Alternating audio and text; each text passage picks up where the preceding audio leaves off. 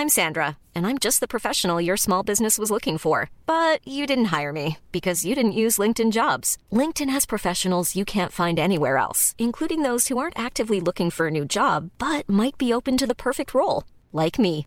In a given month, over 70% of LinkedIn users don't visit other leading job sites. So if you're not looking on LinkedIn, you'll miss out on great candidates like Sandra. Start hiring professionals like a professional. Post your free job on linkedin.com/people today. Hey, Dave. Yeah, Randy. Since we founded Bombas, we've always said our socks, underwear, and T-shirts are super soft. Any new ideas? Maybe sublimely soft. Or disgustingly cozy. Wait, what? I got it. Bombas. Absurdly comfortable essentials for yourself and for those facing homelessness. Because one purchased equals one donated. Wow, did we just write an ad? Yes. Bombas. Big comfort for everyone. Go to bombas.com/ACAST and use code ACAST for 20% off your first purchase. What's up? It's Kaylee Cuoco. When it comes to travel, we all have a happy place. I just went to my happy place. I just went to Maui, and it was truly amazing. Priceline has always been about getting you to your happy place for a happy price with deals you really can't find anywhere else. Like up to 60% off select hotels in Costa Rica or 5-star hotels for 2-star prices in Cabo. Go to your happy place for a happy price. Go to your happy price, Priceline. Thanks to Sunday for supporting FilmSack. Sunday can help you grow a beautiful lawn without the guesswork or the nasty chemicals. Sunday is offering you 50% off your first box, so you can get started today for as little as $55 when you go to getsunday.com/filmsack at checkout. Start. 1, 2, 3, 1, 2, 3. We're good. All right. It starts in 3, 2, 1. The world is full of complainers. But the fact is, nothing comes with a guarantee. Now, I don't care if you're the Pope of Rome, President of the United States, or Man of the Year. Something can all go wrong. And go ahead, complain, tell your problems to your neighbor, ask for help, and watch him fly. Now, in Russia, they got it mapped out so that everyone pulls for everyone else. That's the theory, anyway. But what I know about is Texas. Down here, you're on your own.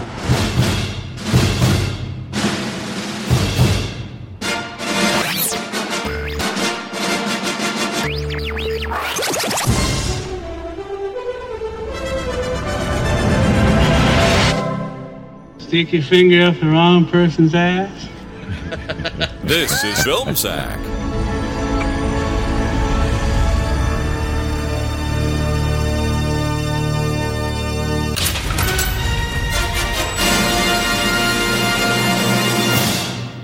Oh, sure.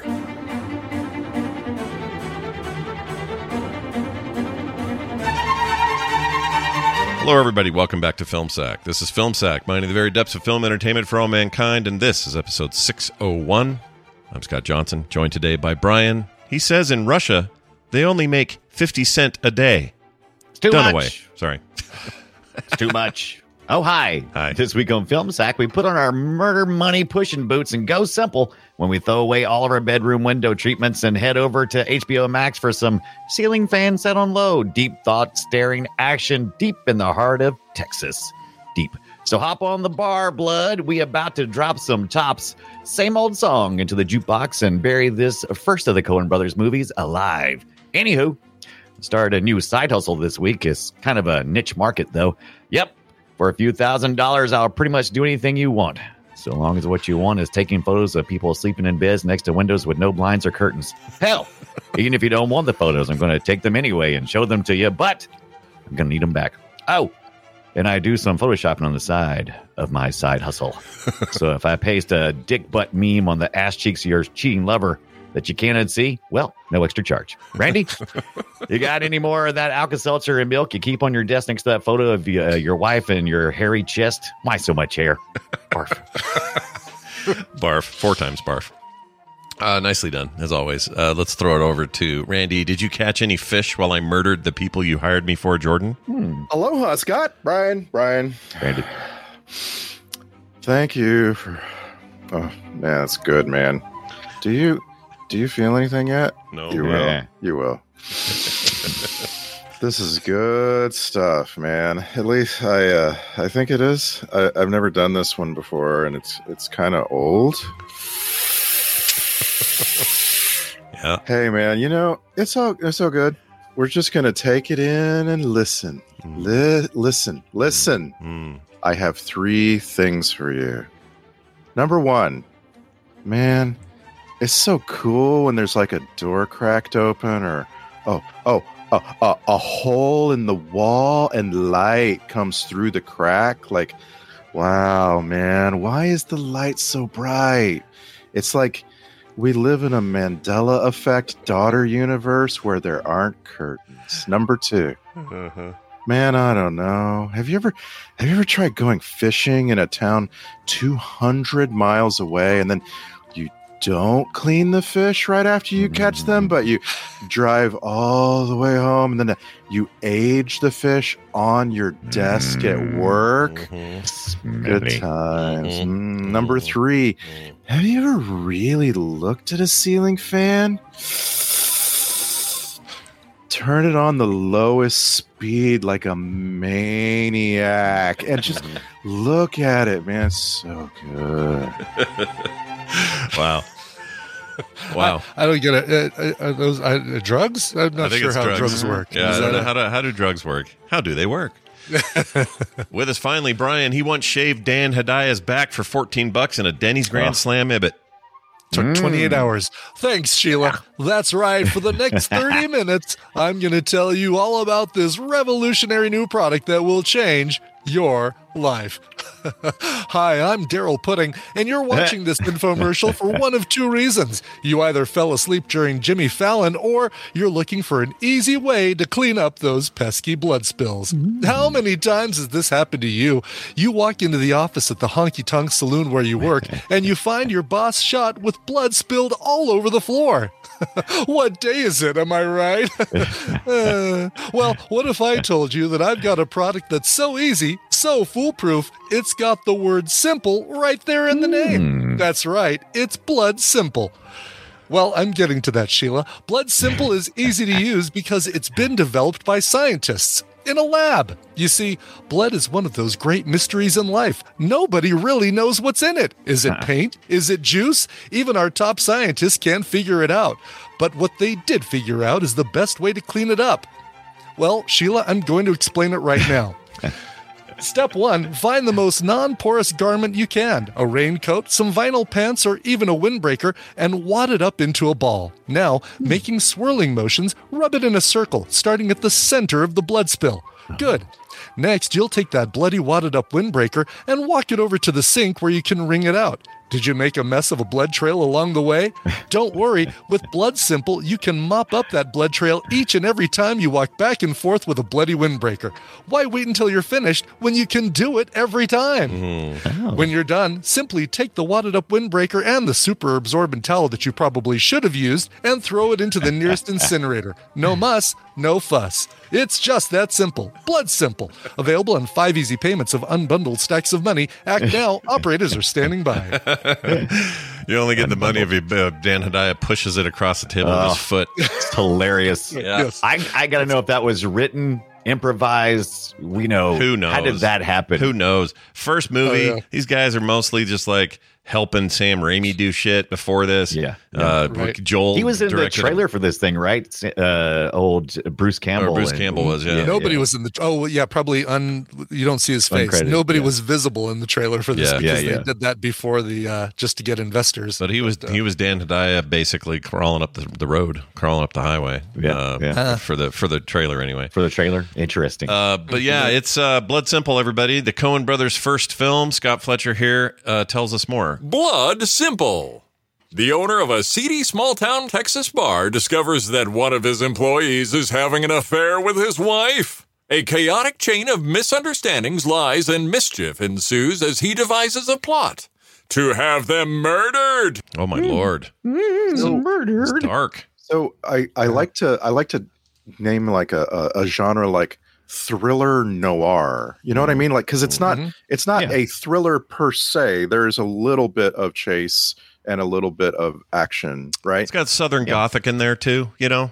People like that. Blending for the Coen brothers' first movie, I think, of different genres and styles. Yeah. It's interesting because it's, you know, a lot of people see this movie the first time and they go, this doesn't feel like Coen brothers movies, but I always feel I feel like there is a very strong kinship between this and No Country for Old Men. It's very similar. Actually, in a lot of ways, it's similar. There's a lot of quiet, weird killer creeping around trying to find people moments, no dialogue, no sound, hardly any soundtrack, that sort of thing. Yeah.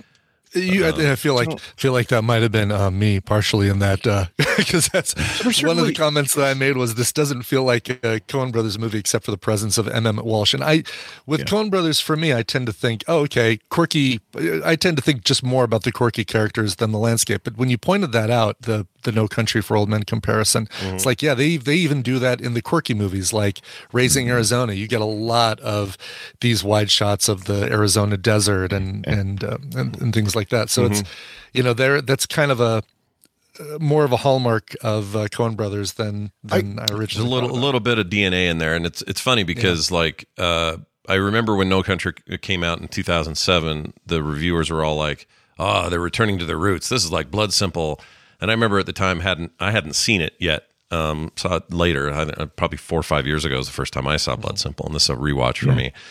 And they're right, like a lot of that same stuff, less quirk, more dark drama. But by the time you get to No Country for Old Men, that movie's it's dark and it's more of a serious tale and it's more of a crime thriller, Southern noir, all that stuff. But it also has a couple of weird characters, like quirky characters, like it's the weirdest villain of all time. And of course, that whole thing's based on a book, but yes.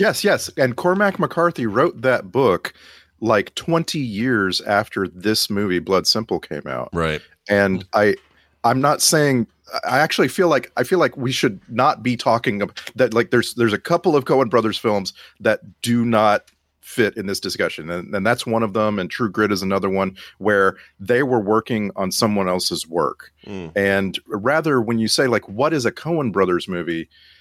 I feel like you've got to be talking about things like Lady Killers and Intolerable Cruelty and so forth. These movies that they wrote from scratch that like are not, you know.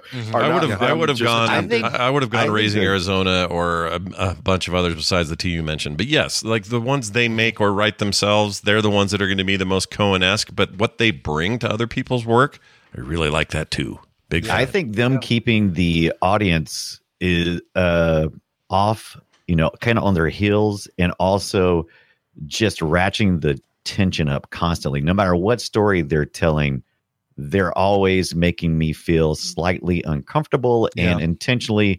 I can't look away because you just feel like something's about to happen, and they're really good at doing that. No matter what story they use. Even in the quirky comedies, you get that.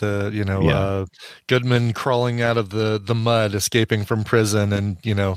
What is some definite tense moments in that? Right. So it's like, what is the other person thinking? And that's always what they bring to the table. Yeah, you're right. Even like Big Lebowski's full of tension that is actually kind of palpable and kind of hardcore, but it's softened a little by, you know, these people are weird and that's just like your opinion, man, and all that stuff is just like kind of softens the blow of it all.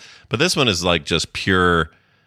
I mean, I heard somebody call it this, and I kind of agree. It's like a Three's Company skit, but serious. Yeah, it is. It is comedy because because that was my Twitter post. I might have to rewrite something.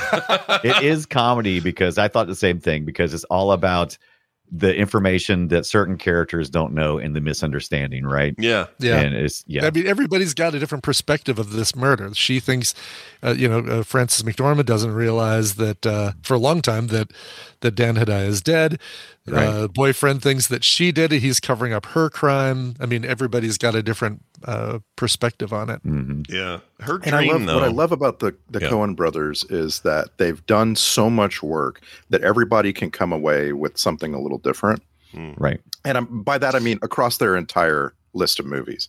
Yeah, so like my favorite Coen brothers movie, and the movie that I feel is the most epitome of their work, is Fargo. Yeah. Whereas my friend, a fellow cinephile from New York, his favorite by a long shot is A Serious Man. And he will not be debated on this. Like, it is this perfect movie, right? And he's got all of his reasons for why it's so perfect. And so, like, this, I've seen Blood Simple before. Saw it in a Coen Brothers like little like film festival. Like, I saw 7 Coen Brothers movies one day in Austin, and this was the first one. They showed them in the order they came out, and no one was there yet. I remember me and my friend Ken were sitting in this movie theater. It was basically 4 other people in the entire theater at this point, and we watched this movie, and then I completely forgot it. I did not, watching this again with you guys, I did not remember one iota of this movie. Interesting. And it's like, that's kind of a good metaphor, right, for the Coen brothers. This movie is kind of small. It comes along, and some people see it and like it, but you get on to things that, you know, people really revere. Like, well, they would agree with you. As much as I actually quite like this movie, they would agree with you. They say, here's a quote. Despite being warmly reviewed and remembered, the Coen brothers both declared this as their worst film when they were interviewed in a 2000 book called My First Movie. 20 celebrated directors talk about their first film. Is the name of the book. Ethan Coen called it, quote, crude. There's no getting around it. And Joel Coen said, quote, I think it's pretty damn bad, unquote, he says. I'm going to have to disagree with them. I'm sorry, guys. They hadn't made Hail Caesar yet at that point. Right. So this was my first viewing of it, and I was trying to separate what I love about Coen Brothers now versus, like, if this was the first thing I'd ever seen by Coen Brothers, would I have liked it as would I have felt differently about it? Because I was like lukewarm about it. I thought, all right, I think I'm liking this only because I know it's the beginning of the greatness that's to come with Hudsucker Proxy and Lebowski and stuff like that. Or am I, or can I view this thing completely separated from anything else and just as its own, as a kind of a slow noir plodding, uneven at times, acting wise, kind of thing. Sure. And I think, the further I get from it, and I just watched it Wednesday night, the further I get from it, I think the more that I'm like, all right, I think I like it. Yeah. but I still can't separate whether or not I like it because of what's to come. Sure. That's hard, right? Because I look at it in the exact same view. It's like you can't unring that bell. Yeah, and I respect it for what it is and when it was and all of that, but and so many little sparks are in there. You're like, oh yeah, they're going to go on and make a movie that's a lot like this scene, and they're going to kill it with that scene because now they know better. They've got the money and budget and the experience, and it's almost impossible not to think of it while you're watching it. I watched it without that context because I didn't know anything about Blood Simple. I started the movie up and I did not even see their names. I was kind of like, I just turned it on. Not this time around. No, not this time. Yeah, I knew what I was supposed to be doing. Mm-hmm. But it was about 4 or 5 years ago. It was on a streaming service, and I was doing stuff around the house, and I was just turning movies on. I was like, oh, what is this? Blood Simple looks interesting. That's in the genre I'm wanting to watch today. And so I hit it and started playing it and kind of walked away.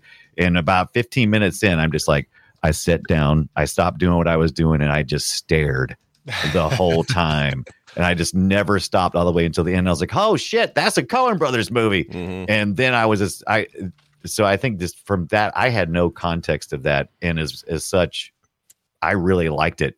I think maybe when you come with that baggage of knowing what's coming, like you said, maybe kind of drops it down a few pegs. Maybe. Yeah. I was trying to answer. I actually wrote down this question, which was like, I have this at number 6 in the Coen Brothers list. And the Coen Brothers list is like 20 movies now.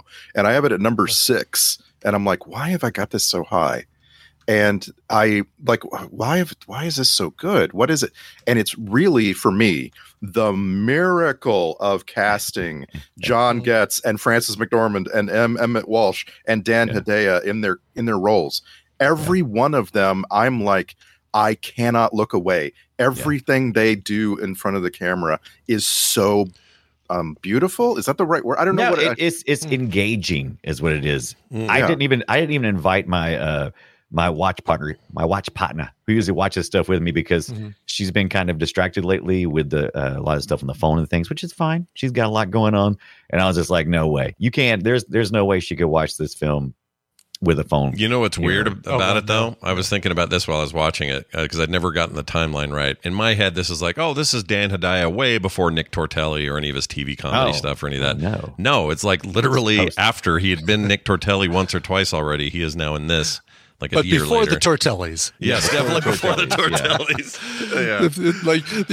You could be forgiven for placing it before the show. Yeah. I'm a big sucker for a watch and stare kind of movie. Like I feel like Alien, the original Alien movie is kind of like a lot of that. Yeah, I love just being like just drawn into a film in that way. Yeah, and I think into that kind of stuff, Fargo shares a lot of that. I think it's a Coen Brothers trait. I was rewatching Buster Scruggs, just kind of had it in the background the other day, and there's a ton of that in there.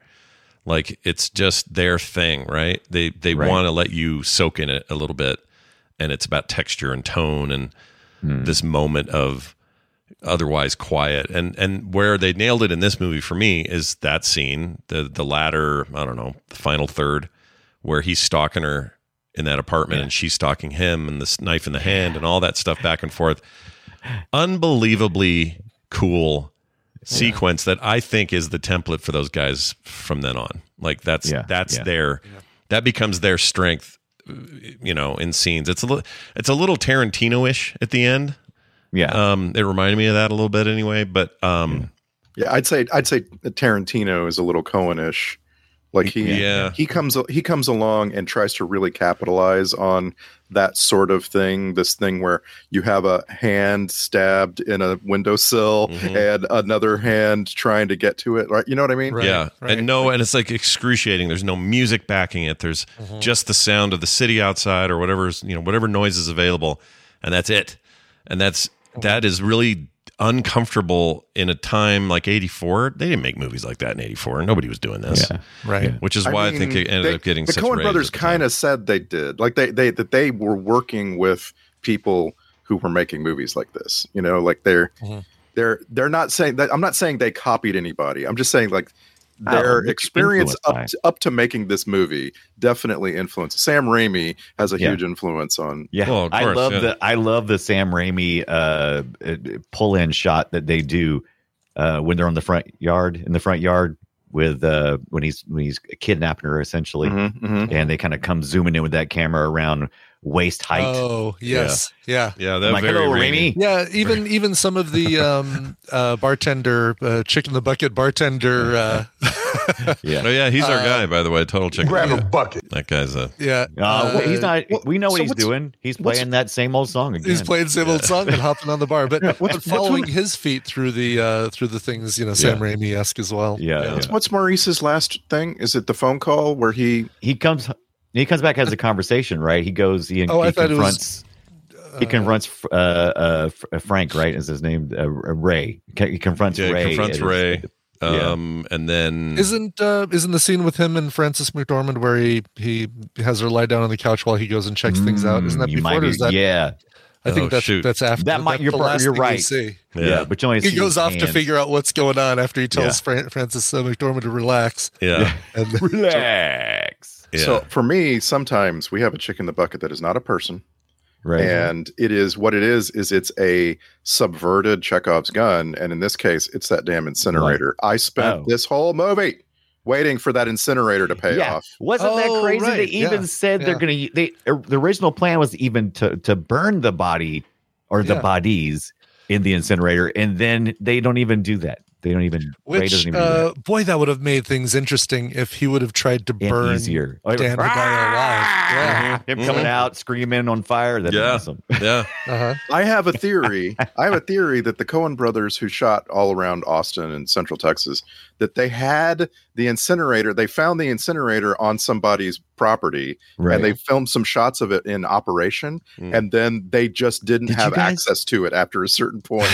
Because they were kind of known early on for filming things in order. Like they would film a script from beginning to end. Right. And I just have a theory. It's probably not true, but it's just one of those things where I'm like, why did they feature that shots of that thing and then never go back to it? Right. Yeah. Do people still are those things still like legal? Because I remember working in restaurants growing up, and that's how you would you would get rid of all the boxes. And Whoa, stuff. you had an My incinerator? grandparents had an incinerator in their backyard, and it was just so much fun for people when I had to go in Are and those put things stuff in legal there. though? Can you still? I don't know if Can they're you still still legal, do if it's those? still a thing, but I've never had one growing up. I would have loved that. Those Yeah, are, it's that's like so a cool. giant trash can, like the big green boxes, but they're like reinforced. And everything. So what did it do? Did it put it like a little ashtray and you pull that out and dump that every time you were done Yeah, with it? you'd or- basically set a fire in the bottom of it, and then you would put all the things you wanted to get rid of. It just burned. This is a constant burning fire, Yeah. just like in the movie. Yeah. And you just go out and you throw shit in. Yeah, Yeah, whatever. It wasn't, for us, Anything. it wasn't constant, obviously, because there Paint- was no reason. Paint to keep it cans, stoked. anything we could throw in it, man. We were just throwing stupid stuff. In Yeah, there. you It can. was so You terrible. can buy incinerators on freaking Amazon. I'm looking. Okay. Yeah. Oh, still a well, thing. and people used to just make them by stacking bricks, right? Yeah, you just, yeah, you yeah. just make a little brick house, and Ow. and so you Yeah. so you had a I saw it. you had a you had a door in the side of it that you'd go in and scoop out the ash. Yeah. It's just never had that. We had a small wood chipper, which is also very Fargo. Oh, that's all. That's very far another go. Coen Aren't Brothers. those fun things though? It's like a dream. We used to throw extra fireworks in there. Anything we could think. Oh, it's great. It's like if you go to work, it's like, oh shoot, I'm going to work. I better find something. I That can still throw in the sounds amazing. incinerator. Right now, it sounds amazing. Yeah. Like I want to do it this second. It must, and I don't think this may be one of the great. I'm always scoff at sort of like what are the difference between men and women in this world. And I always think, most of that's made up or it's cultural or whatever. But I do think there might be a separation here where I like to see shit burn and my wife does Right. not. Burn, baby, burn. Yeah. There's this whole segment of TikTok that's TikToks for men. Yeah. And it is not what you if you haven't seen it, it's not what you think. Yeah. It's like a person standing on a bridge over a frozen lake and he's got a big stone. And it, like all the men are like, oh, Yeah. drop See, it. that sounds You have to great. drop it. Yeah. You have to drop that. I want to And, like, then subscribe he- to this content. That sounds amazing. Yeah. And then he drops the stone and all the men looking on are like, yes, yes, yes. That's freaking great. Sounds about right. I will. We're simple. Since we got Dan Hedaya back on our minds, I just want to make a note again. I've said this every time we've had him on the show, but his IMDb photo is the most like not the guy photo that there is. I swear, whenever I see it, I go, "That's not Dan Hedaya." That's not I don't know him. who that because is. he looks like Right. he looks like a handsome man, or just of a things. just a He just looks know. scared of the photographer. Like this is, Yeah. Yeah. I'm sure at some point he's had a headshot taken of him that he could possibly use for this. Nope. Is it because It's the that one he everything likes. he's in, he's kind of hunched over and disheveled and kind of smarmy, and it's just like, Yeah. that's Can't the wait to character take he his plays. shirt off to show you his Stubble. hairy chest. 5 o'clock shadow. By Yeah. the way, something that we somehow have to find and watch is an episode of the sort of newer Twilight Zone. There was a newer one. I think the first episode had Bruce Willis talking to himself on a phone call. Like he called home and his own voice answered. But it was like the 80s, 85, 86 edition of Twilight Zone. There's an episode called Dealer's Choice that features Dan Hedaya, Morgan Freeman, Barney Martin, Garrett Morris, and Emmett Walsh all playing poker, and it's directed by Wes Craven. Oh, shut up, dude. That is awesome. And we've got to find it and That watch it. at sounds some so point. good. That sounds Yeah. amazing. All right. I've been Google image searching. What's wrong? Image searching. Dan Image Hedaya. Emma Searching is one of my image favorite searching today. Irish actresses. She's very good. Emma Right. Searching. I'll watch her. in Dan anything. Hedaya, and I think he's got resting Hedaya face because he just The photo you just posted in our chat is less Dan Hedaya than the photo on his IMDb page. I agree. This is how I see him. Here's an old one of him and Tom Hanks. That's how I see Dan Hedaya's Yeah. face. Oh, is You know that what the it one? is? It's, I love that. You Joe versus the need volcano. all the lines on his forehead for it to be Dan Oh Hedaya. yeah, that's true. Yeah, he's not Dan Hedaya unless he's got those brows rolling. What we need Yeah. is Emmett Walsh to come in and Photoshop some lines on Dan Hedaya's face on that IMDb photo. So That's it's right. really Yeah, Dan and then Hedaya. both guys still kicking it, looking good, doing work. Yeah. I'm pretty sure Emmett Walsh's last role was he was in the Gemstones, Righteous Gemstones. Oh yeah, Played Roy, I think, the one that was in a retirement home. Roy Gemstone. Anyway, Emmett Walsh- I love these Emmett guys. Walsh, Emmett Walsh somehow contends for the main character in the movie, and I never saw it coming. This entire movie, I'm like, okay, so Frances McDormand is the main character of this movie. Yeah, she no is doubt. the person who is not understanding what's going on. Right. And all of her moves, leaving her husband, putting a gun in her purse, all of her moves are what drive the plot. And still, by the end of this movie, I'm like, okay, I totally understand why the Coen brothers said that getting Emmett Walsh to do the movie was what made the movie. Because wow, like I can't, and the part of it for me personally is he looks like my grandpa. My dad's dad is like this. My dad's dad always wore one of those cowboy suits when he went out, and he always wore that hat, that same hat, and so on.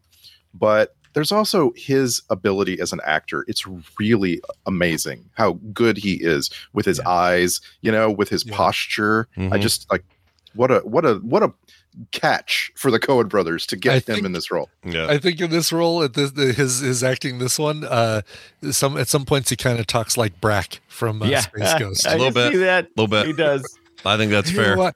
You want me to kill somebody for you? Now I'm never gonna give not. me $10,000 and I can do it for you. I'm never gonna not hear it now. When I Now see we're Blood Simple. now we're into Grandpa Simpson. That was kind of was a little bit, yeah. a little bit. I've never, as much as I love Brack, I've never really workshopped trying to sound like Brack. It's just funny because he's so recognizable as a character actor. You just immediately go, "Oh, that guy," right? But Exactly. yeah. But he's never not entertaining. Like I always find him super I interesting. didn't know if I could believe that he could sneak in my house and take something without me hearing him, though. He just doesn't seem like a stealthy guy. or smelling him. he He looks like he's got a real reek to him. Like he just reeks. Yeah.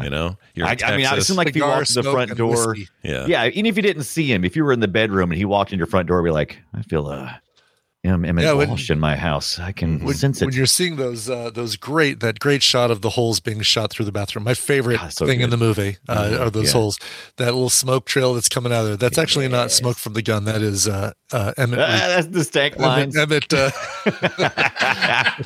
It's the smell of whiskey and cigars coming through the hole. He had no less than two scenes where a fly was on his face in one of them. Oh God, yes. And then in the car there was a bug crawling through his hair, and it's just like, dude, that hot guy. Texas, We kept watching that. slow ceiling fan. He's got amazing bug tolerance because I can't understand how he would be like, is he still in my hair? He's still in my hair, isn't he? Just that wasn't even a fly, Scott. It grossed you out the most because it was a beetle. That's a little beetle. Okay. Oh, was it a beetle? Someone put that on Emmett Walsh's face. Well, that didn't gross me out. That's an extra. That's an unpaid extra. That was not. That didn't gross me out. I'll tell you what did. Hold on. Gross. What grossed me out was Nick barf? Tortelli's The barf smell count. of the fish. No, it was the barf. It was the barf count. We 4 times. Yeah, barf Once count. at the house before he gets shot, barfed blood all over the road, and then in the dream she had, barfed blood all over the carpet. That guy was barfing constantly. Gross. Right, yeah. You know? Right down. What's his face's back? Yeah. Did you notice they gave a credit for? Let's see if I can find it. Oh yeah, right. Wasn't he Barry ADR, Sonnenfeld. Yeah. ADR barf. ADR Barf from Barry Sonnenfeld, director of Men in Black and Men in Black 3. Was he doing the cinematography on this one? What was he doing in this one? Yeah. He was just out of film school and friends with the Coens, and so they hired him to hold the camera. Yeah. He did. Smart move. We've seen him, obviously, Wild Wild West, the origin of the chick in the bucket. That was his movie. Oh, yeah, that's right. Adam's I Family. heard Holly Hunter speaking too. I was like, that's Holly Hunter on the phone. Yeah. That's gotta be a really easy part in a movie when your buddy calls you up and says, "Listen, I just need you to leave this message on an answing machine." Yeah, that's your whole role. Right? Just leave So this angry message and make sure you hang up during the last word. Yeah.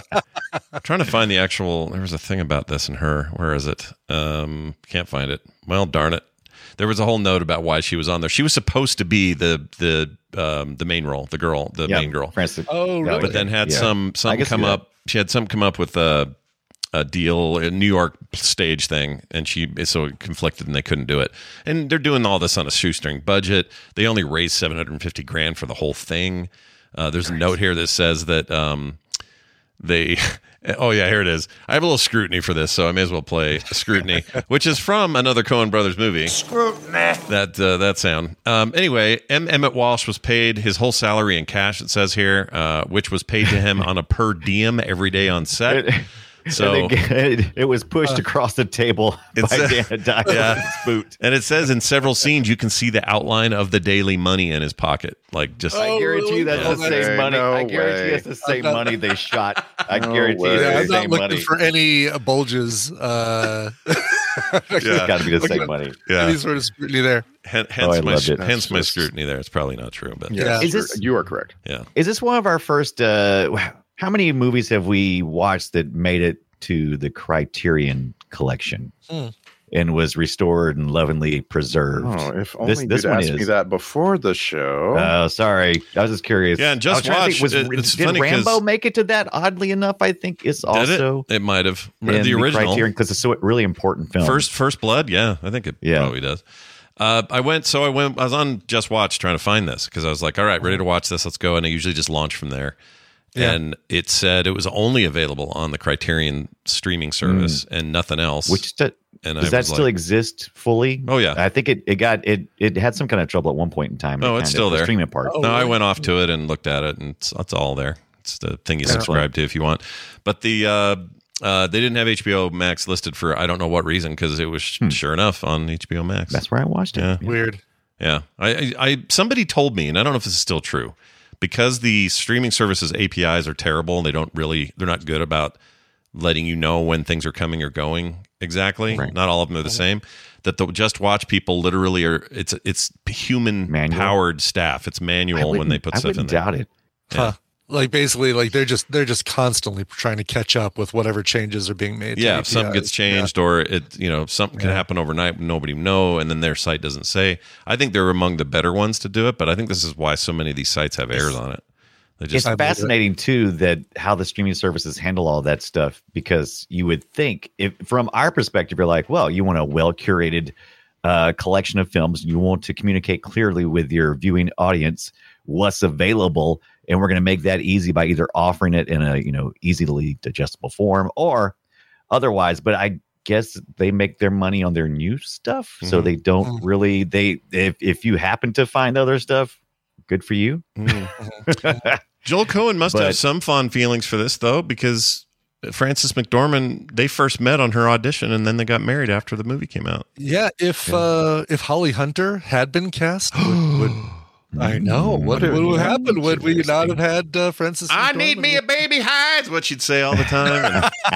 Can we talk a little bit about how 26-year-old Frances McDormand is a freaking vision in this movie? Yeah, she is great. So, as a first time actor entirely. That's her first credit. Yeah. It's unbelievable how good she is. How perfectly she portrays this character. She's only 12, 13 years from Fargo at this point. I mean, she's about to have a career, a hell of a career from here forward. Yeah.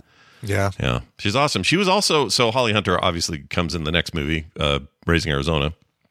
Right. That was her second film.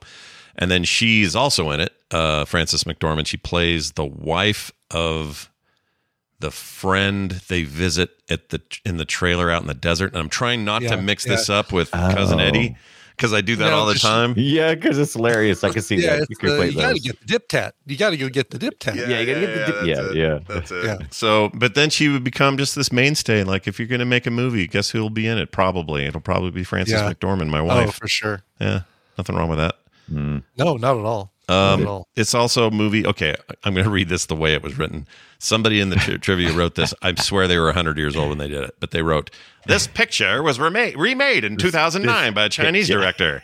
It was a movie called A Woman, a Gun, and a Noodle Shop" was the name of the film. Oh, yeah, I did see that. Really? I didn't see that little write-up, but I did see that they've been remade. Yeah, but the fact that he calls it This Picture, come on, man. What year is it? Yeah, This Picture. Nobody calls them pictures anymore. And this was written like not long ago, like a year ago or something in the trivia. So anyway. They like the films. What else did it say here? Oh, so somebody mentioned it earlier, but Sam Raimi and the Coens went door to door, showing potential investors a 2-minute trailer. This is the one that had Campbell in it. They ultimately raised that $750,000 in about a year and then made the movie. So this is like an important film. They can poo-poo it all they want and say, oh, it's our worst movie. And I kind of disagree with them. But also, dude, you got to start somewhere. Here's $750. Exactly. Yeah. And starting strong is what we're talking about. Yeah, I agree. Yeah, I'd love to hear because I'll bet you a lot of directors have opinions on what their worst movie would be that would disagree with what the general public would say. Like, what would Steven Spielberg say his worst movie is? Or I wonder if he's ever said E.T. because he won't stop messing with it. Oh, sorry. Yeah, he says it's his biggest regret was changing E.T. Yeah. Oh, really? Swapping out the guns for walkie-talkies, that whole thing. Right. He says he now tells every young filmmaker he ever comes across, do not mess with your stuff. Just, it's done. Put it away. You're done. Look at you, Lucas. James Cameron says, okay, Right. Spielberg. Okay. Sure, whatever, buddy. Yeah, I'm trying to find if there's a quote like Spielberg's least favorite film he's made, but I can't find it. But yeah, there's got it. Everyone's got. I hope it is Legend that of one the King movie. Crystal Skull. No, that was a good one compared to the one that I'm thinking of. Really? Oh, really? Oh, shut up. You and your Minority Report Jesus hatred. people. How slow are you people? So far from his worst film. Could not even close. I wrote here that I really, we'll get to soundtrack later, but I wrote very 84 in the music and tone. Except I like the one running theme, the kind of piano-y thing. Yes. Oh, I loved it. Yeah. Yeah. Variation of the theme. Was that by chance? Where is Yeah. that? It's right here. Here it is.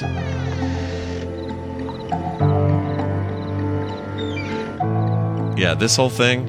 And there's Yeah. Hold on. Where is that part? Hold on, I know it's in here. Why isn't it happening? What's happening? Oh, there it goes. Here it is. Oh. See, I think that's cool. Yeah. The rest of I it, like though, kind of Cynthy and bad. Very but that simple. part, it's good. Yeah. Yeah. Stuck with me. I still think about And I have a little bit more to say about that when you try to give it a grade later. it. All right. Oh.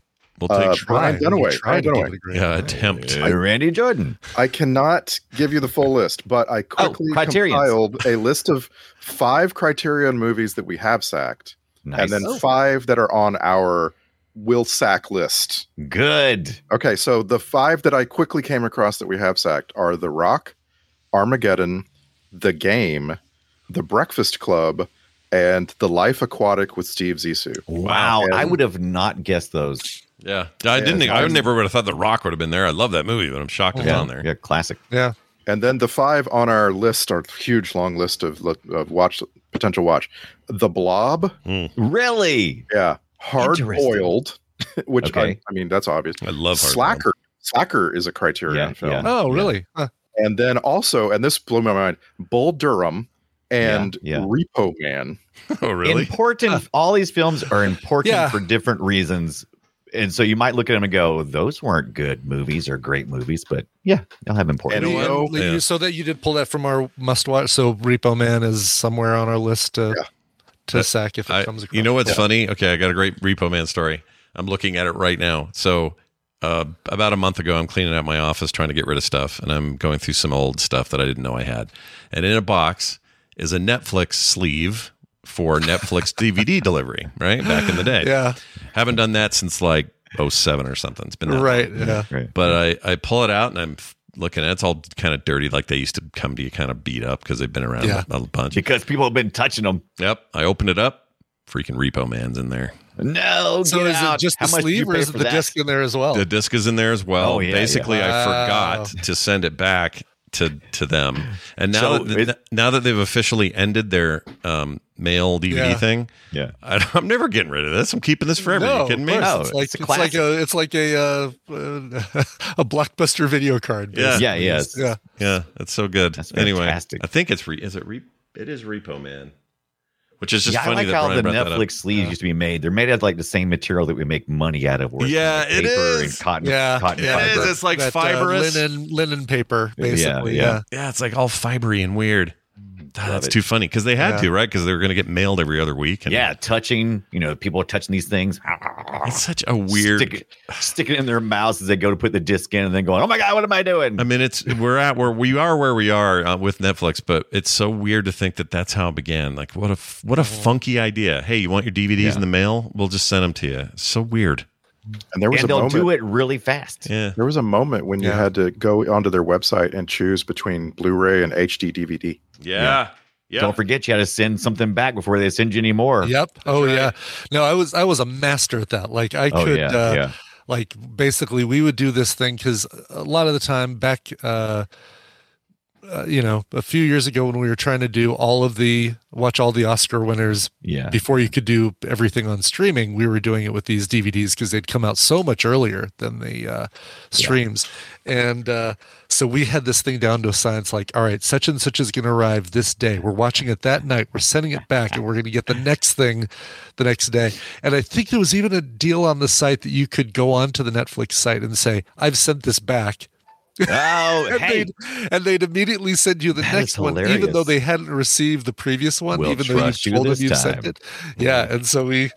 Oh, you were next level. I just worked on and returned the system so hard. This is so not a surprise. Rip and return, absolutely. Rip and return. Yeah. But this is so not a surprise. This is, of course not. You're going to do. This is your MO, dude. If there is a system out there, I'm going to try and game it for my profit. That's right. As much as possible. That's right. You're playing the house. You know what the house is doing. Yeah. If I could somehow tow a second car with a mannequin of Brian Ibbott in it, I would lift drive 2 people at a time. Well, that's a thought that won't leave real soon. That's fantastic. Real easy, by the way, to find a mannequin that looks like me. You just have to basically have a mannequin. Yeah. And don't put any hair on it. Sure. So put a Hawaiian shirt on it, done. In the context of this movie, I was constantly being reminded that Joel and Ethan Coen have stopped making films at the time being. So Joel made that Macbeth movie a year or 2 ago, but without Ethan's input. And the word on the street is they're done making movies, not because they're mad at each other, not because they're not getting along, none of that. They just feel like they've done their 17 films. Done it. And they're out. I really hate that. And I know, Dunaway, you're big on this whole thought of like we should quit making people monkey dance their whole lives just because we want them to. Let them do whatever they're going to do, right? Be glad what we got and then let them live their lives. I'm a big agreeer on that point. Yeah. But I want more Coen Brothers movies. Yeah. Man, you saw what we did with Lucas. We blew it up, man. Yeah. Well, Lucas was wanting to do other shit, and he's like, "Oh, fine, I'll make a new one." Yeah, and then it was bad. He did. Yeah. Hey, he made a. In a month, we're gonna have a new one too, or a month and a half. Almost like Lucas was angry too. He's like, you want a new one? I'm gonna have Jar Jar Binks standing out in the pod racing pit, and I'm gonna have some creature fart in his face. Mm-hmm. He's like, I said I would make the first 3. I'm gonna get to it. Oh, fine. Here. For the record, I never promised you a 7, 8, 9. Okay, I guess I did. Yeah, he did not write this new indie movie though. Indiana Jones movie is not written by him. Thank goodness. Right? Oh, gosh, I'm so upset. Yeah, I know. Are you taken aback and sad by the news? Yeah.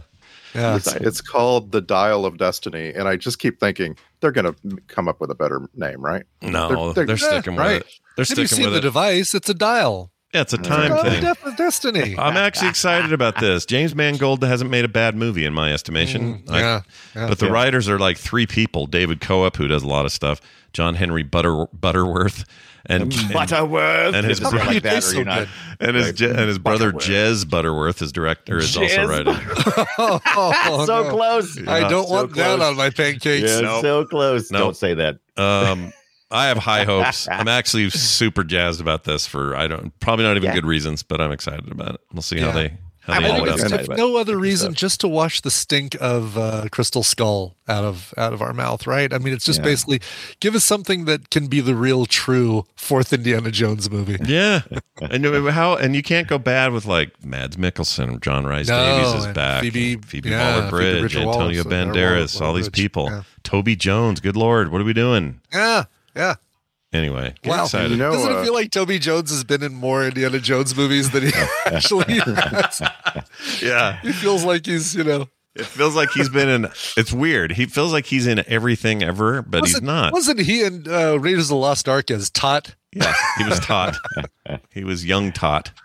Young Tot. Anyway, well, let's see. Back to the movie. Anything else you guys have? Oh, it's just such a. It's really kind of hard to break this movie down unless you want to go to film school and just really break down shot by shot. Otherwise, just the experience.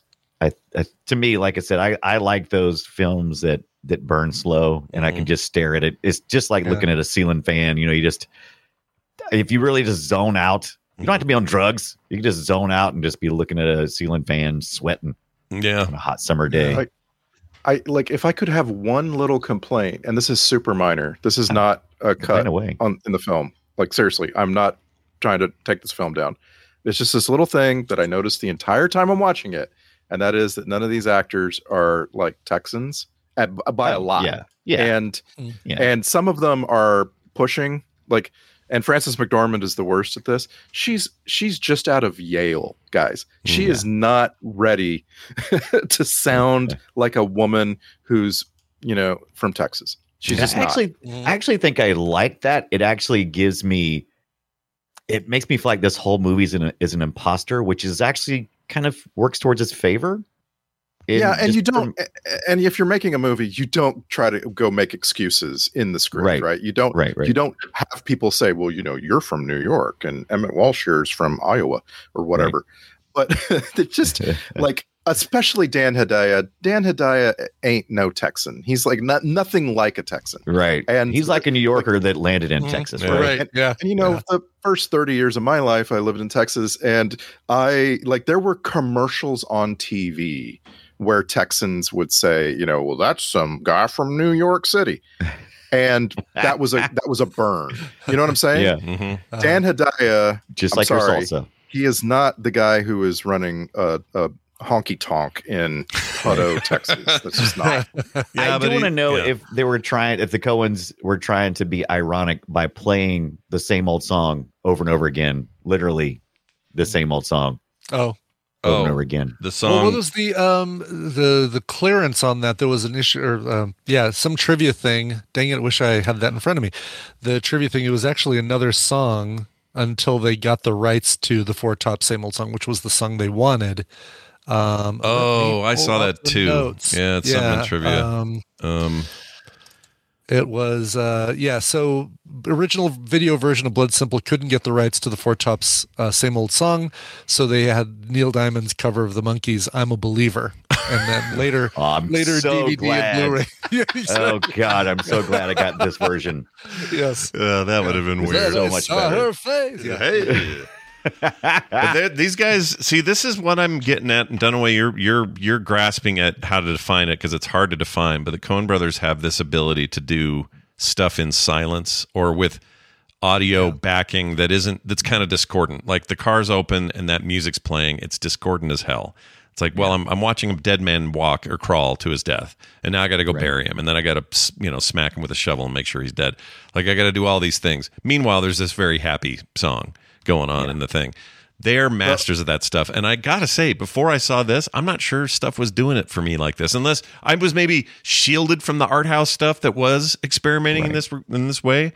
But they were my first exposure to like that kind of filmmaking, and I love it. I love that the characters very often do things that real people would do. So like if someone slammed your hand in a window and and you're wrapped around outside, you're not just going to stand there and moan and then the scene ends. If you have to, you'll punch that freaking wall. You'll find a way. And when you see people doing real things, it's scary as shit. Yeah, it is scary. Yeah, it's like they looked at crazy. It's like they looked at that corner of the room and said, "All right, what if he reached around and then got stabbed and then he couldn't move, and then how was he going to get through that? Well, he'd shoot through the wall to weaken it, and then he would punch through it. Like that's a fascinating choice for a shot at all.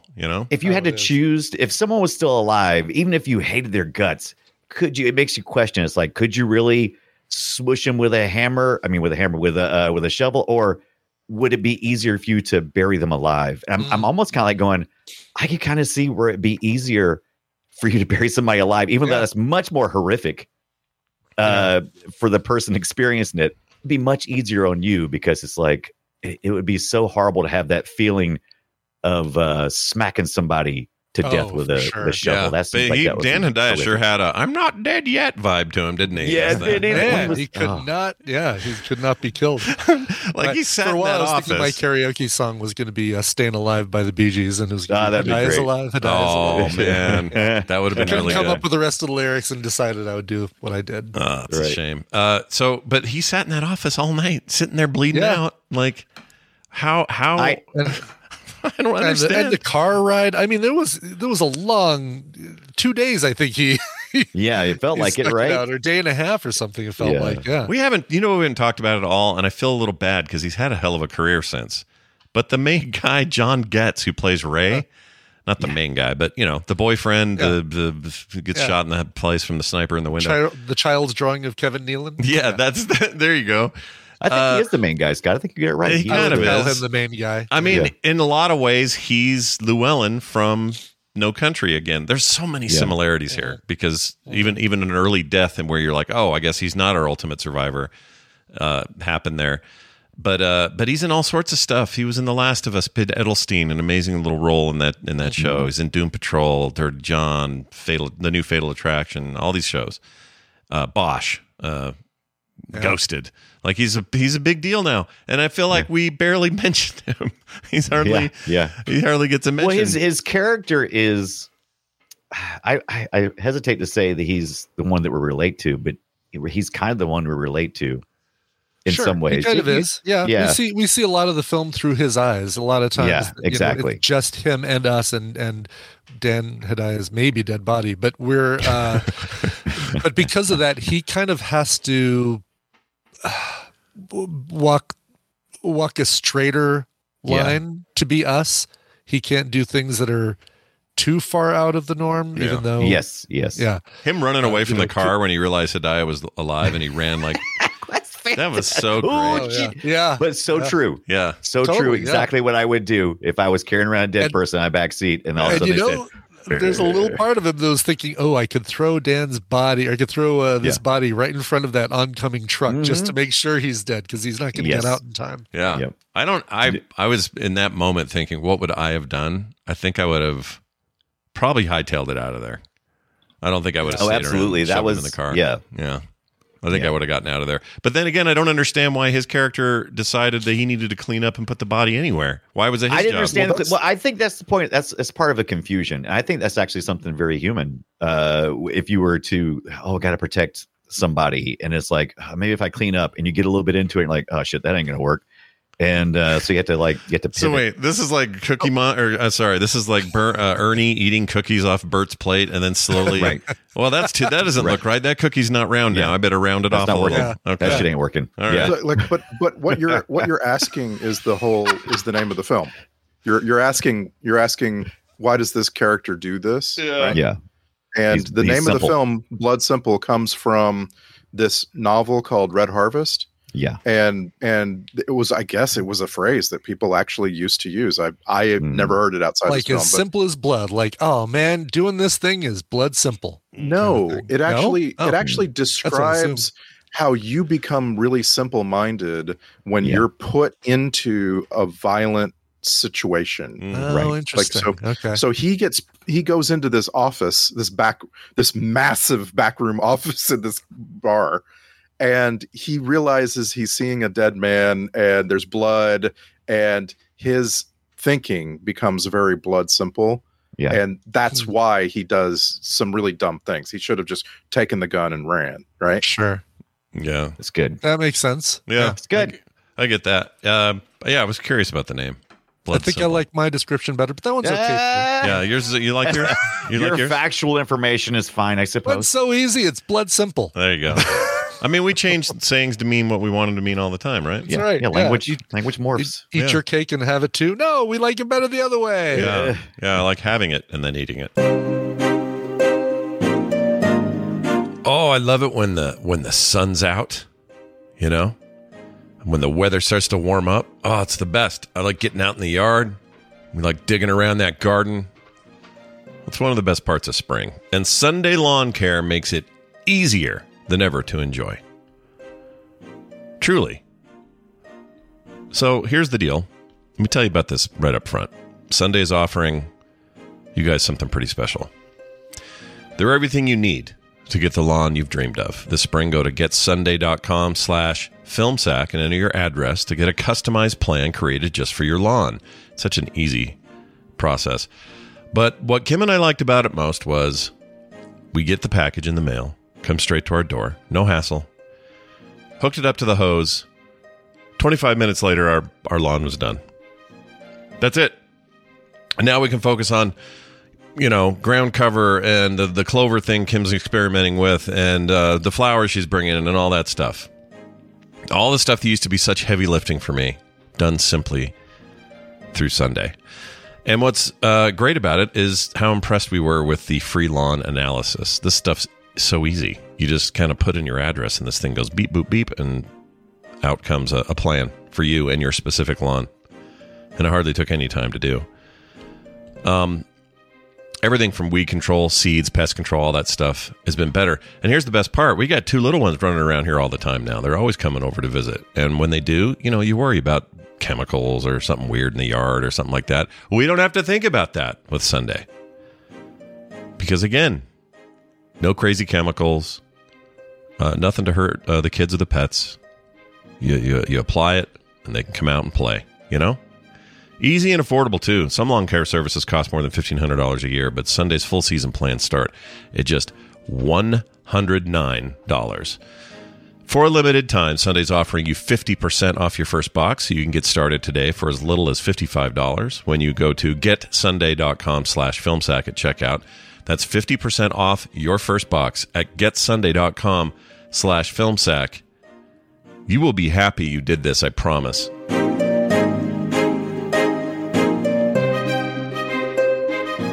All right, well, let's get to some clips here. I've got a number of them lined up, and they're all good. They're all fun times.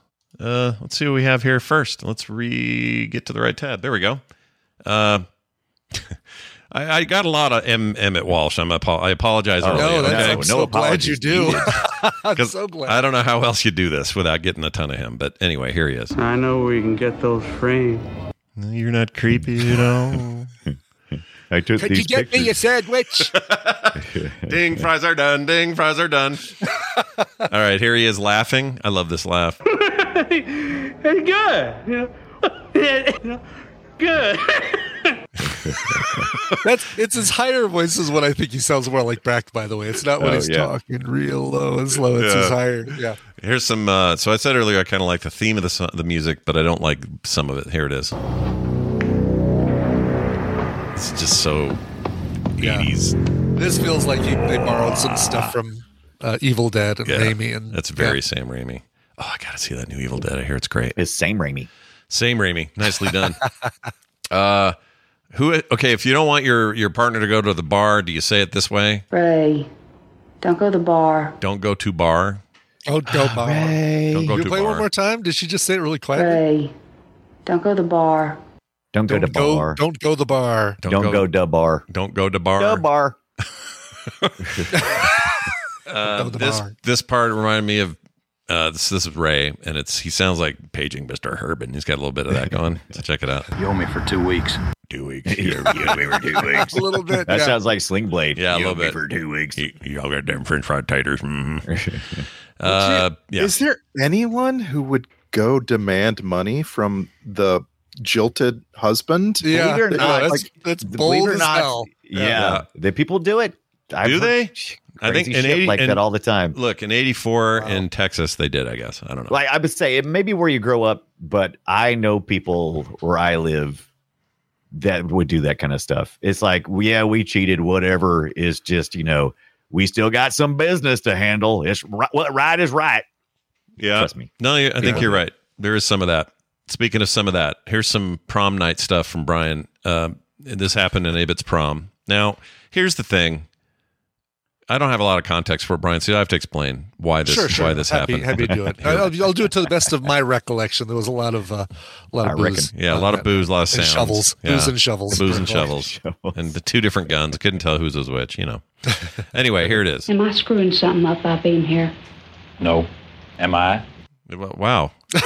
Am I? Was it just I decided for one of my proms to do that old sitcom trope of 2 dates at the same restaurant, and I had to run, like, excuse myself, like I had to go to the bathroom at one date and then run to the other table and try to eat 2 meals, and then they found each other, and one of them said that to the other. Another I could have 2 dates. Another Three's Company moment. Another Three's Company moment. Fantastic. It was all just a big misunderstanding. Quit blowing my Twitter posts. I know. Gosh dang it! It's got to write a third one now. Forget by the time mine comes up. That, now you got to write a third one. Yeah. It's on you. Yeah. Nope. Here's too lazy. Here's a bed or the couch. You want the bed or the couch? Hey, y'all want the bed or you want the couch? Why wasn't that my prom? Oh yeah, why didn't we use that? That was weird. Yeah, that's my prom thing. Here's Barry Sonnenfeld doing the sounds of Nick Tortelli barfing. So enjoy. There you go. Wow. Oh, that's putting your face into a bowl of water and blowing out. Yeah. He had kind of a bile, kind of nasty one that time. Yeah.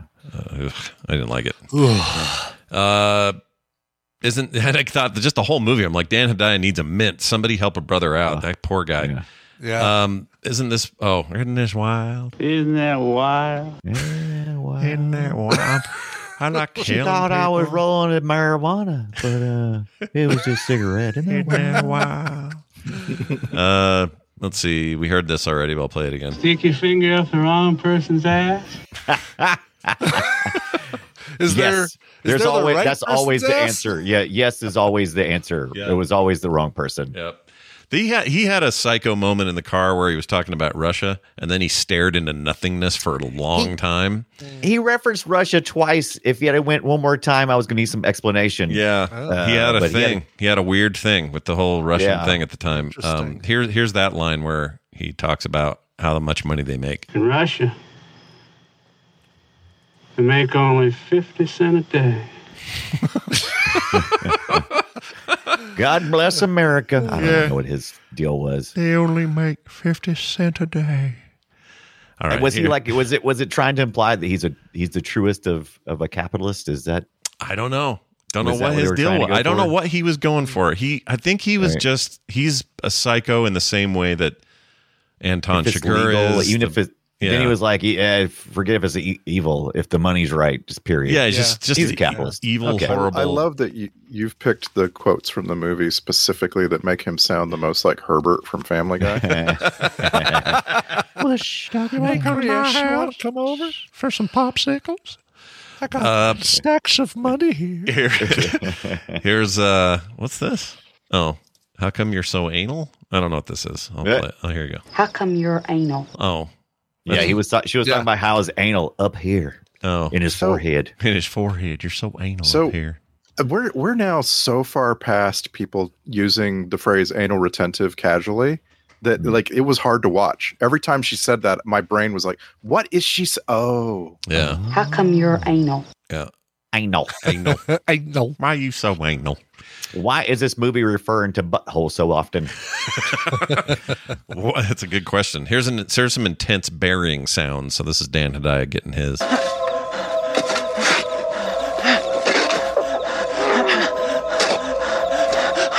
It sounded a little Sam Raimi, like that was a little, it might have.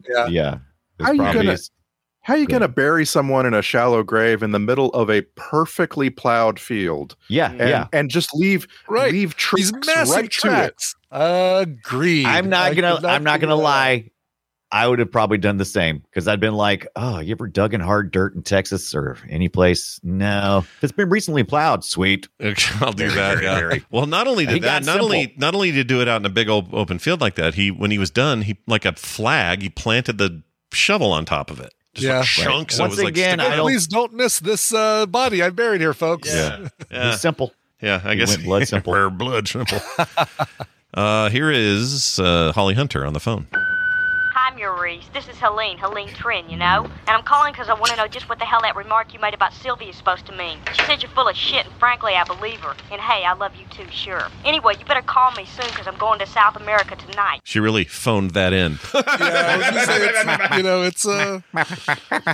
We have yet to see the greatness of Holly Hunter because it was a little flat there. A little rough. But she'll be their very next movie. She'll be great. Yes. Yeah. She'll be great. Yet another Yeah. Another not Texas accent. That's really far out, like southeast United States. That sounded like Louisiana to me. And I'm always looking for shit, so I'm trying to figure out what Maurice and his. It's Maurice too, by the way. It's not Maurice, and I've always kept trying to figure out what call him Maurice. Yeah. But I was trying to figure that, and the lady he was talking to, I guess that's who Holly Hunter was calling about, and I was like, what? Why? What is this little sub story? And I'm like, stop it. It's weird. They were trying to give us more than we needed.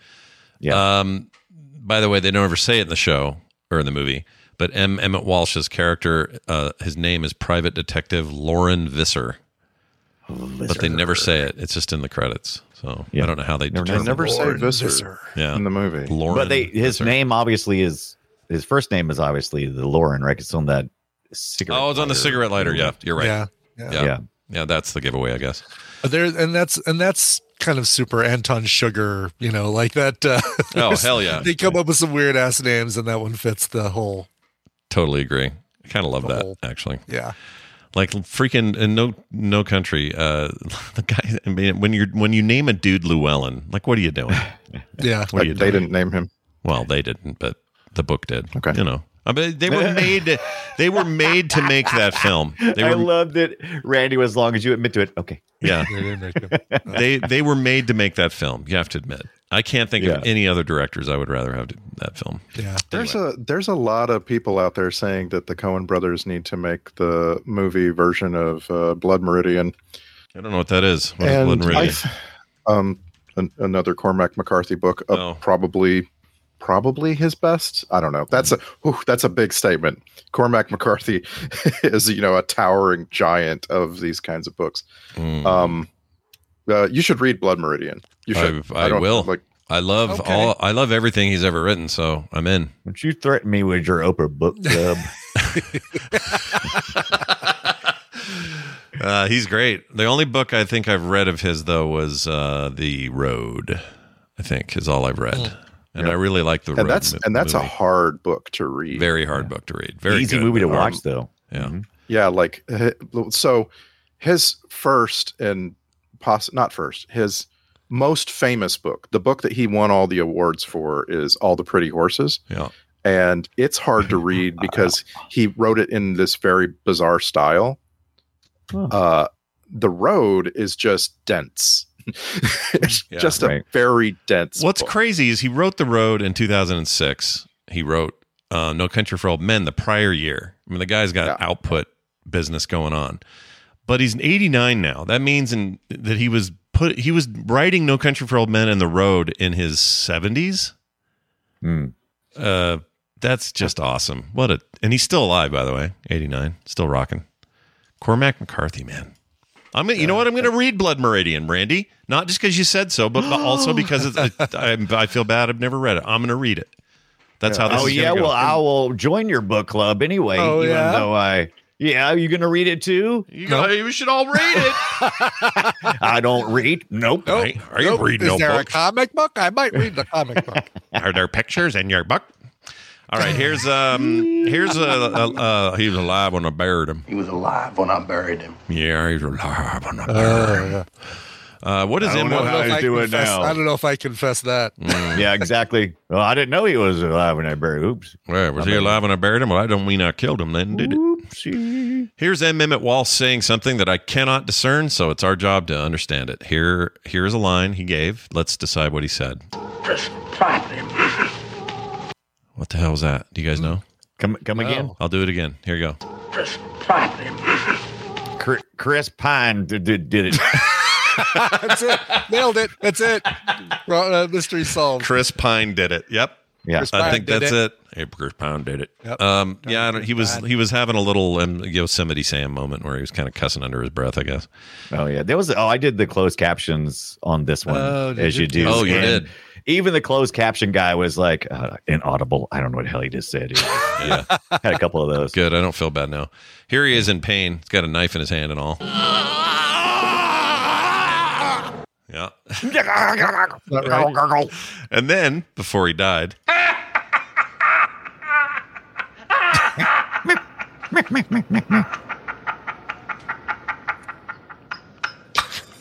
And then the water splash. And he looks horrified. Oh, yeah, that freaking drop of water. the drip. Yeah. I love that, except they reversed it. So if you watch it again, watch it carefully, it doesn't actually hang there that long. It hangs and then goes back and then it's like the film is being looped. And it I was trying to figure out the meaning of the water too. Whatever it meant.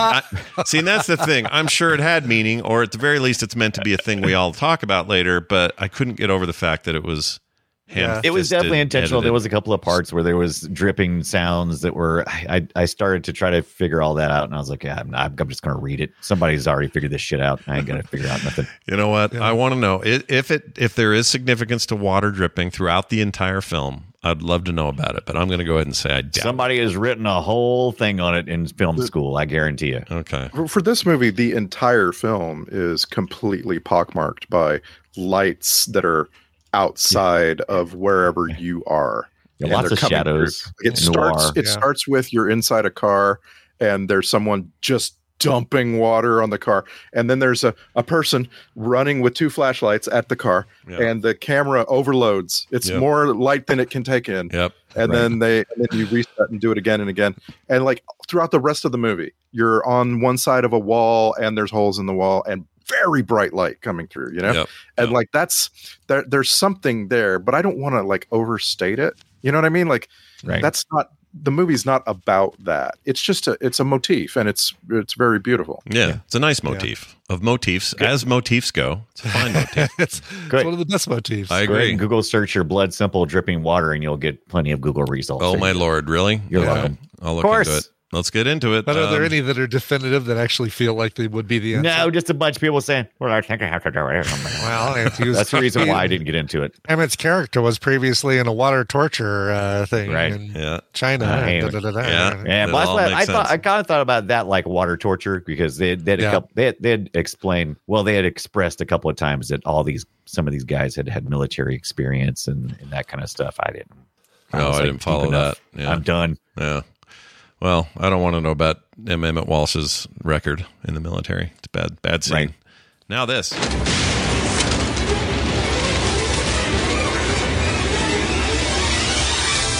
Why, it's a short fart. It's the Film Sack checklist. I got to figure out why there's something behind it.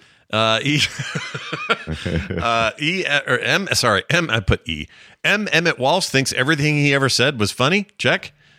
Nick Tortelli really needs to get over Carla. Check. And finally, you want knife for window? Check. Nice. Let's see. Let's do the soundtrack grade. No, Star Trek Connections. Let's do those first. There's got to be somebody. No, nothing. Someone. Really? It's such a small cast and crew. And Dan Hedaya had done something Star Trek. There's nothing. No? I do have a little quick topic that I just can't get out of my head, and I just have to say it. Go. Okay? Go. I just want you to know. Go. I want you to know, because you might not know this. Go. In Texas, 40 years ago, a man does not wear his hat indoors. I would have gotten my head smacked, not the hat. The whole head would have gotten smacked if I was indoors with a hat on. This is non-negotiable, and I take it as a sign that the Coen brothers should have spent more time in Texas. I think you're confusing gentleman with man, because I think it's fine if you're not a gentleman. Yeah, if you're not a gentleman, you're a man. It's so random when Emmett Walsh does take his hat off, and I'm like, I breathe a sigh of relief. Okay, my mom isn't going to smack him. Good, all right. But like, it's so random when he does. He should just take it off when he enters the room. This is the smallest nit to pick. I own that. All right. Okay. I feel you. No Star Trek Connections, but a very important PSA from Randy. That's what we got there. Sure. Soundtrack grade, I'm going to give it a WM for weird mix. I love the piano thing, but there was a lot of mixed bag business going on. Some of the the license stuff was good and discordant and all that, but I don't know. Could have used better. And as has been referenced to, this was not necessarily the theatrical release that you would have heard, or all the stuff was not the same, right? Didn't we determine that some of the songs wouldn't have been the same at the theater? Yeah. The theater had the one they wanted, but they couldn't do DVD. But then or the subsequent VHS. releases until later. Right. I got you. Okay. Correct. It's a little like the problem that Northern Exposure is still trapped in. That's why you can't find it anywhere. They had so much great music in that show, and and they don't have the rights to any of it, and that's why you never hear about WKRP, box sets. similar thing too. Yeah, it's frustrating. So the score for this film was composed by Carter Burwell, and we have talked about him on the morning stream. He is who they go to for most Coen Brothers movies. He ends up having, like, his whole career is these guys' movies, but then he also does other things, and those other things are Martin McDonagh movies.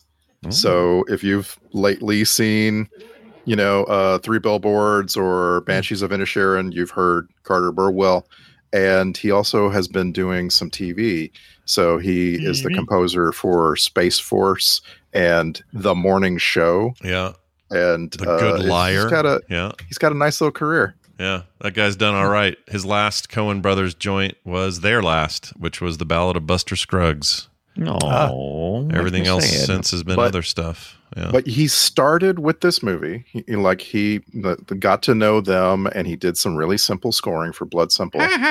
and then really, like, when you hear the beginning of Raising Arizona and Carter Burwell is on display, it's amazing. You're going to think, wow, this is a very experienced composer. And nope, this is just like his third movie. Yeah.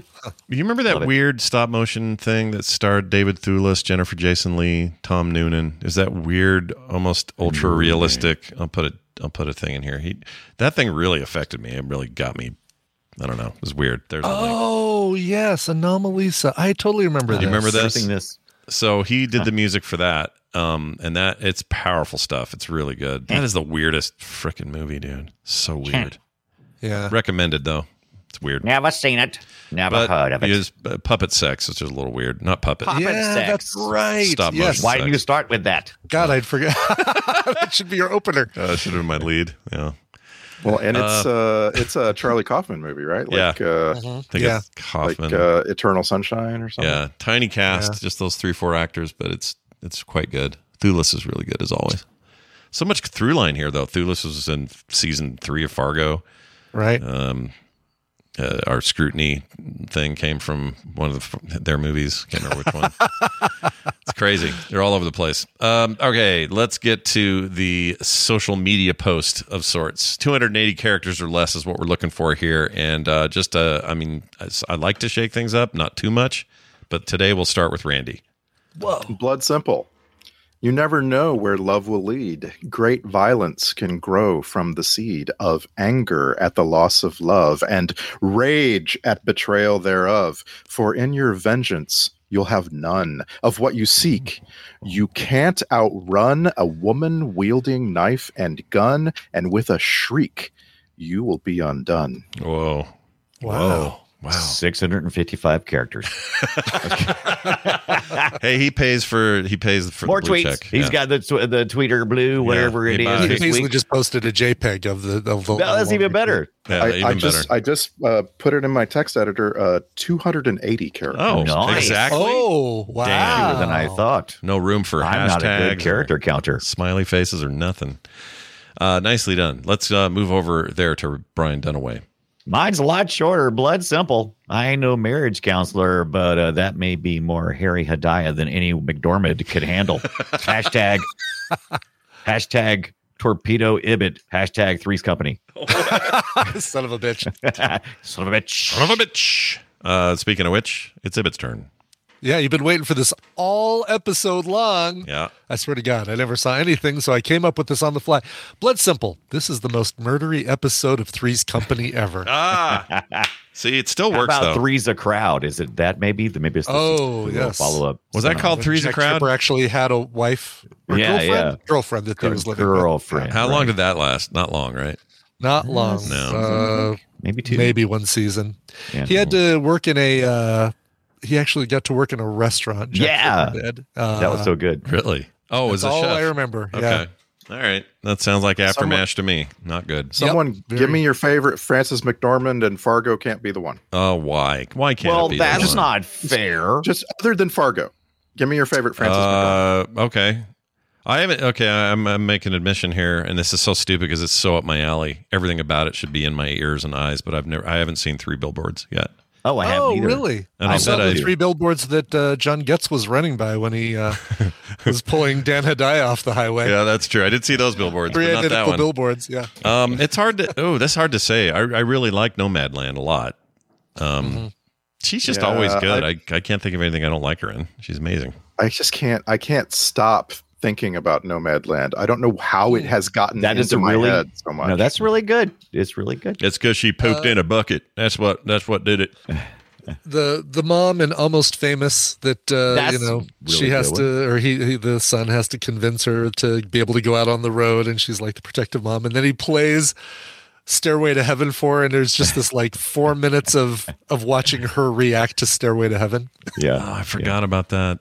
Oh, Moonrise I'm gonna Kingdom. go- That's one I would say. Moonrise Kingdom. She's great in that. All right, go ahead. Very good. It's Go a really ahead. good one. Yeah.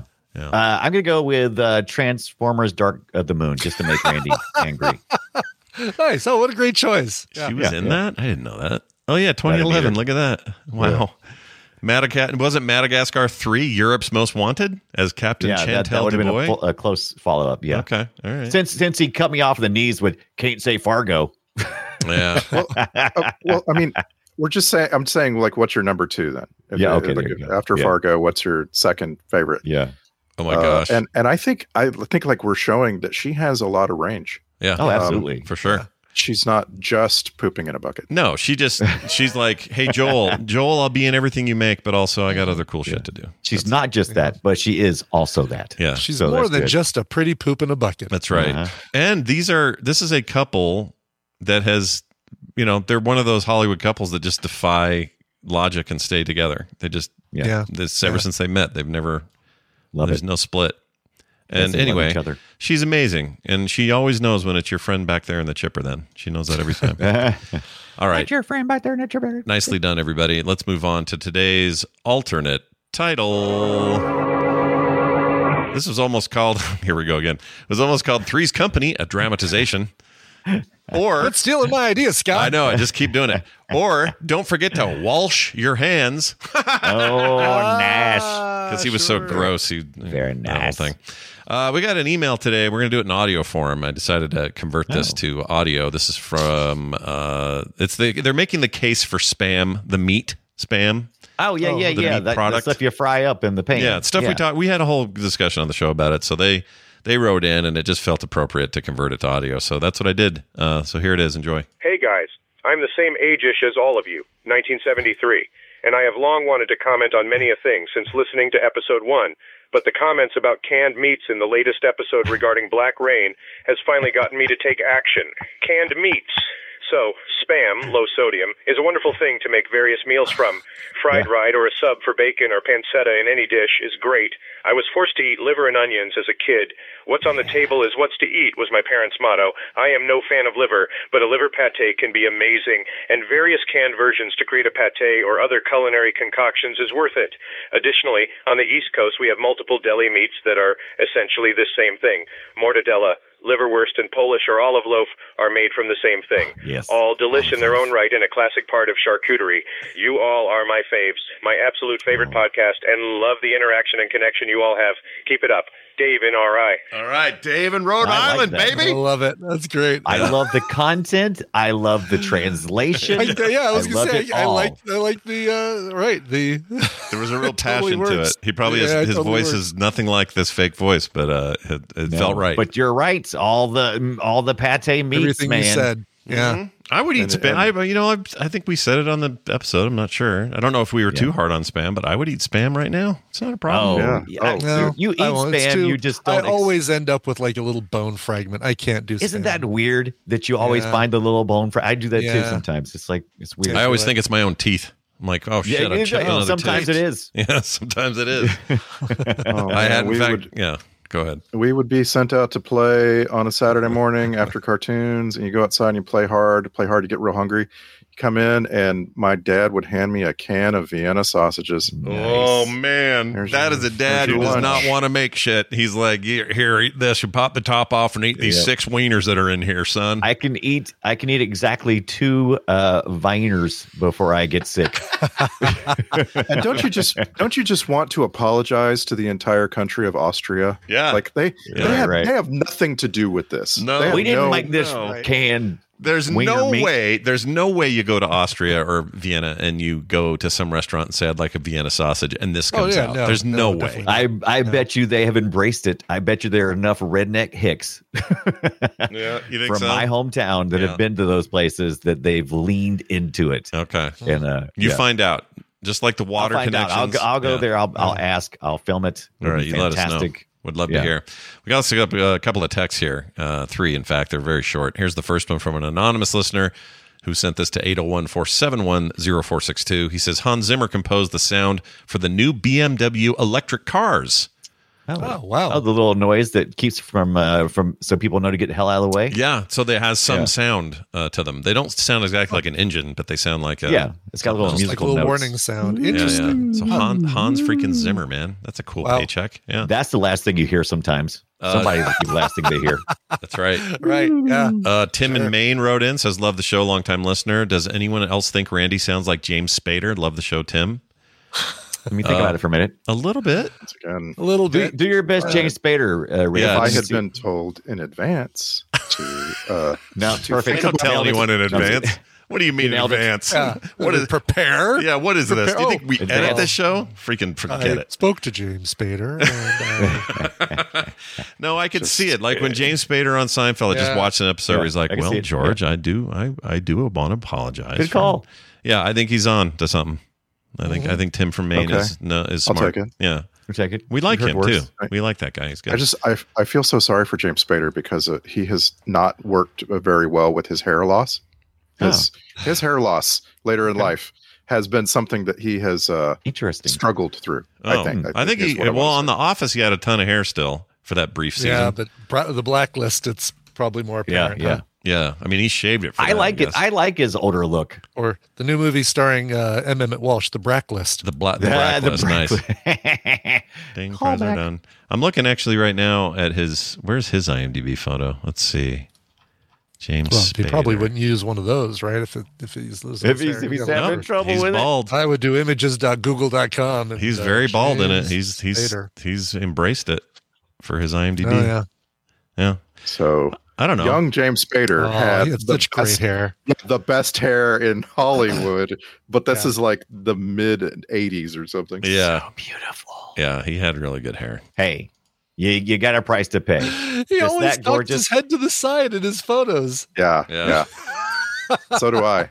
I think. Wow. It's important. It's important to me that I give my best, the best side of my face and turn it. Well, the one we have on the site is you dead on, just straight on with the pillow behind you, like you're some kind of sexy pillow ad. That is a curtain. That is a curtain. It's right here next to me. I thought it was blowing behind me. It's blowing into my back. That curtain.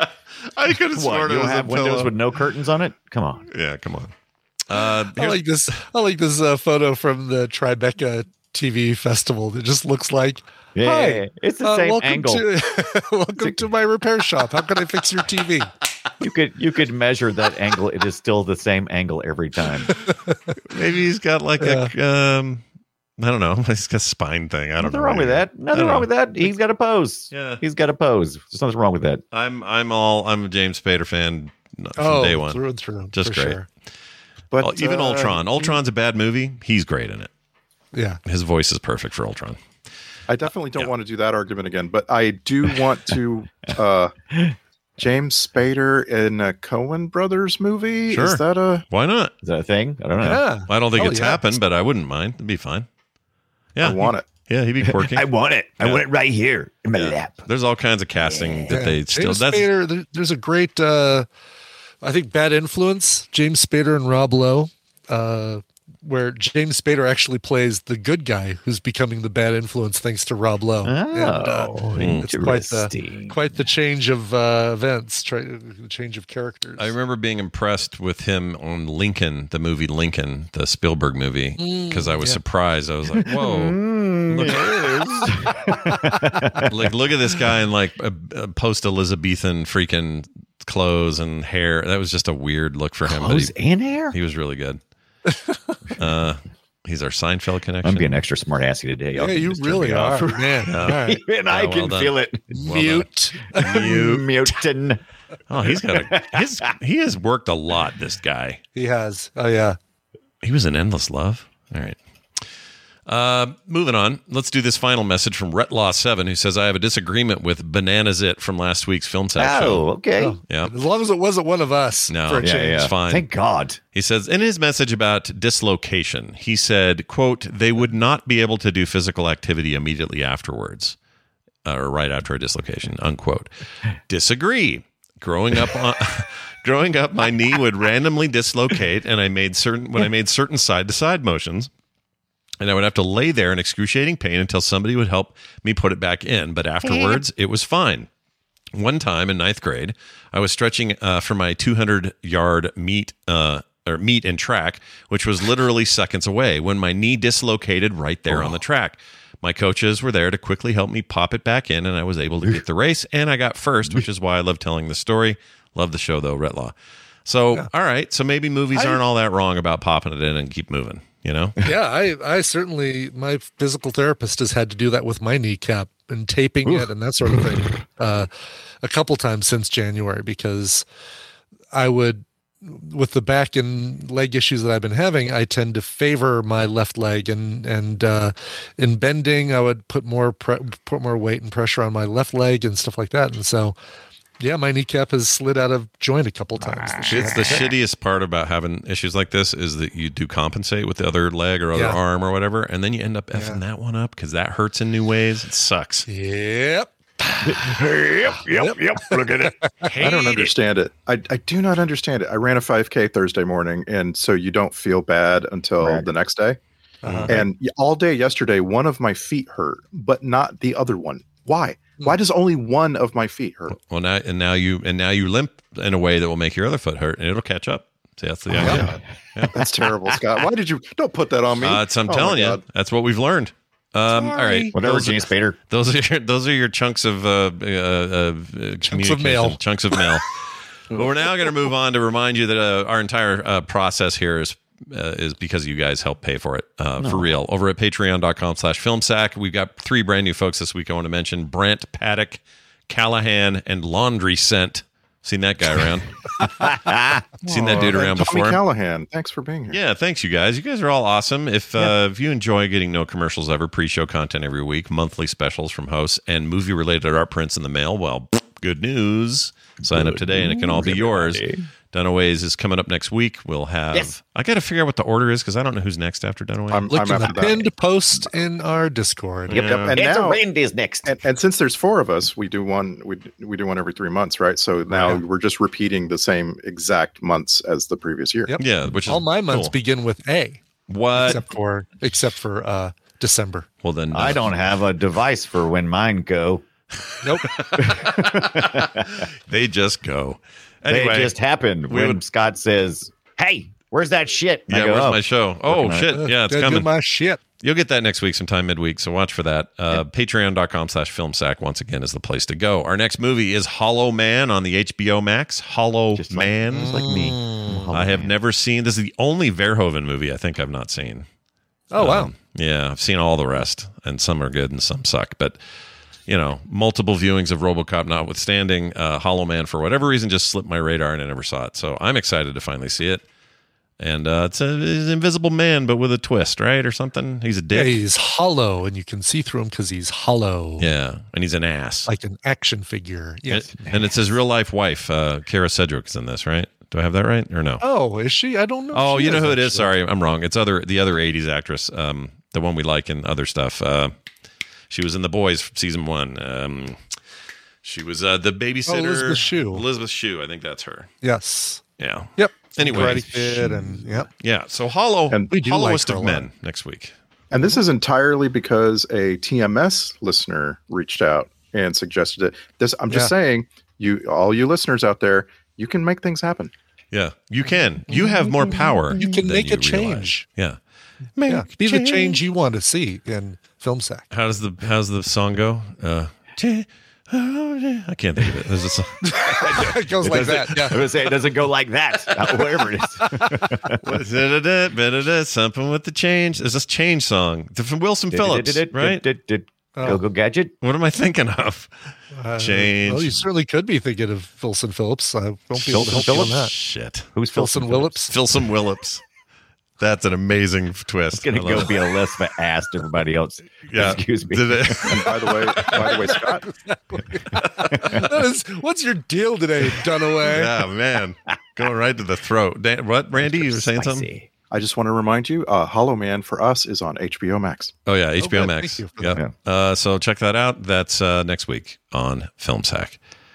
June's a little weird, but we got you covered. We'll figure it out, everybody, what we're doing, and make sure you have content. Don't worry about us. In fact, forget I said anything. That'll do it for us. Notice. Thank you all for listening. Please leave us reviews wherever you get your shows. And in the meantime, have a good one for me, for Brian, and for Randy. If I see him, I'll sure give him the message. Oh, I like that. We'll see you next time.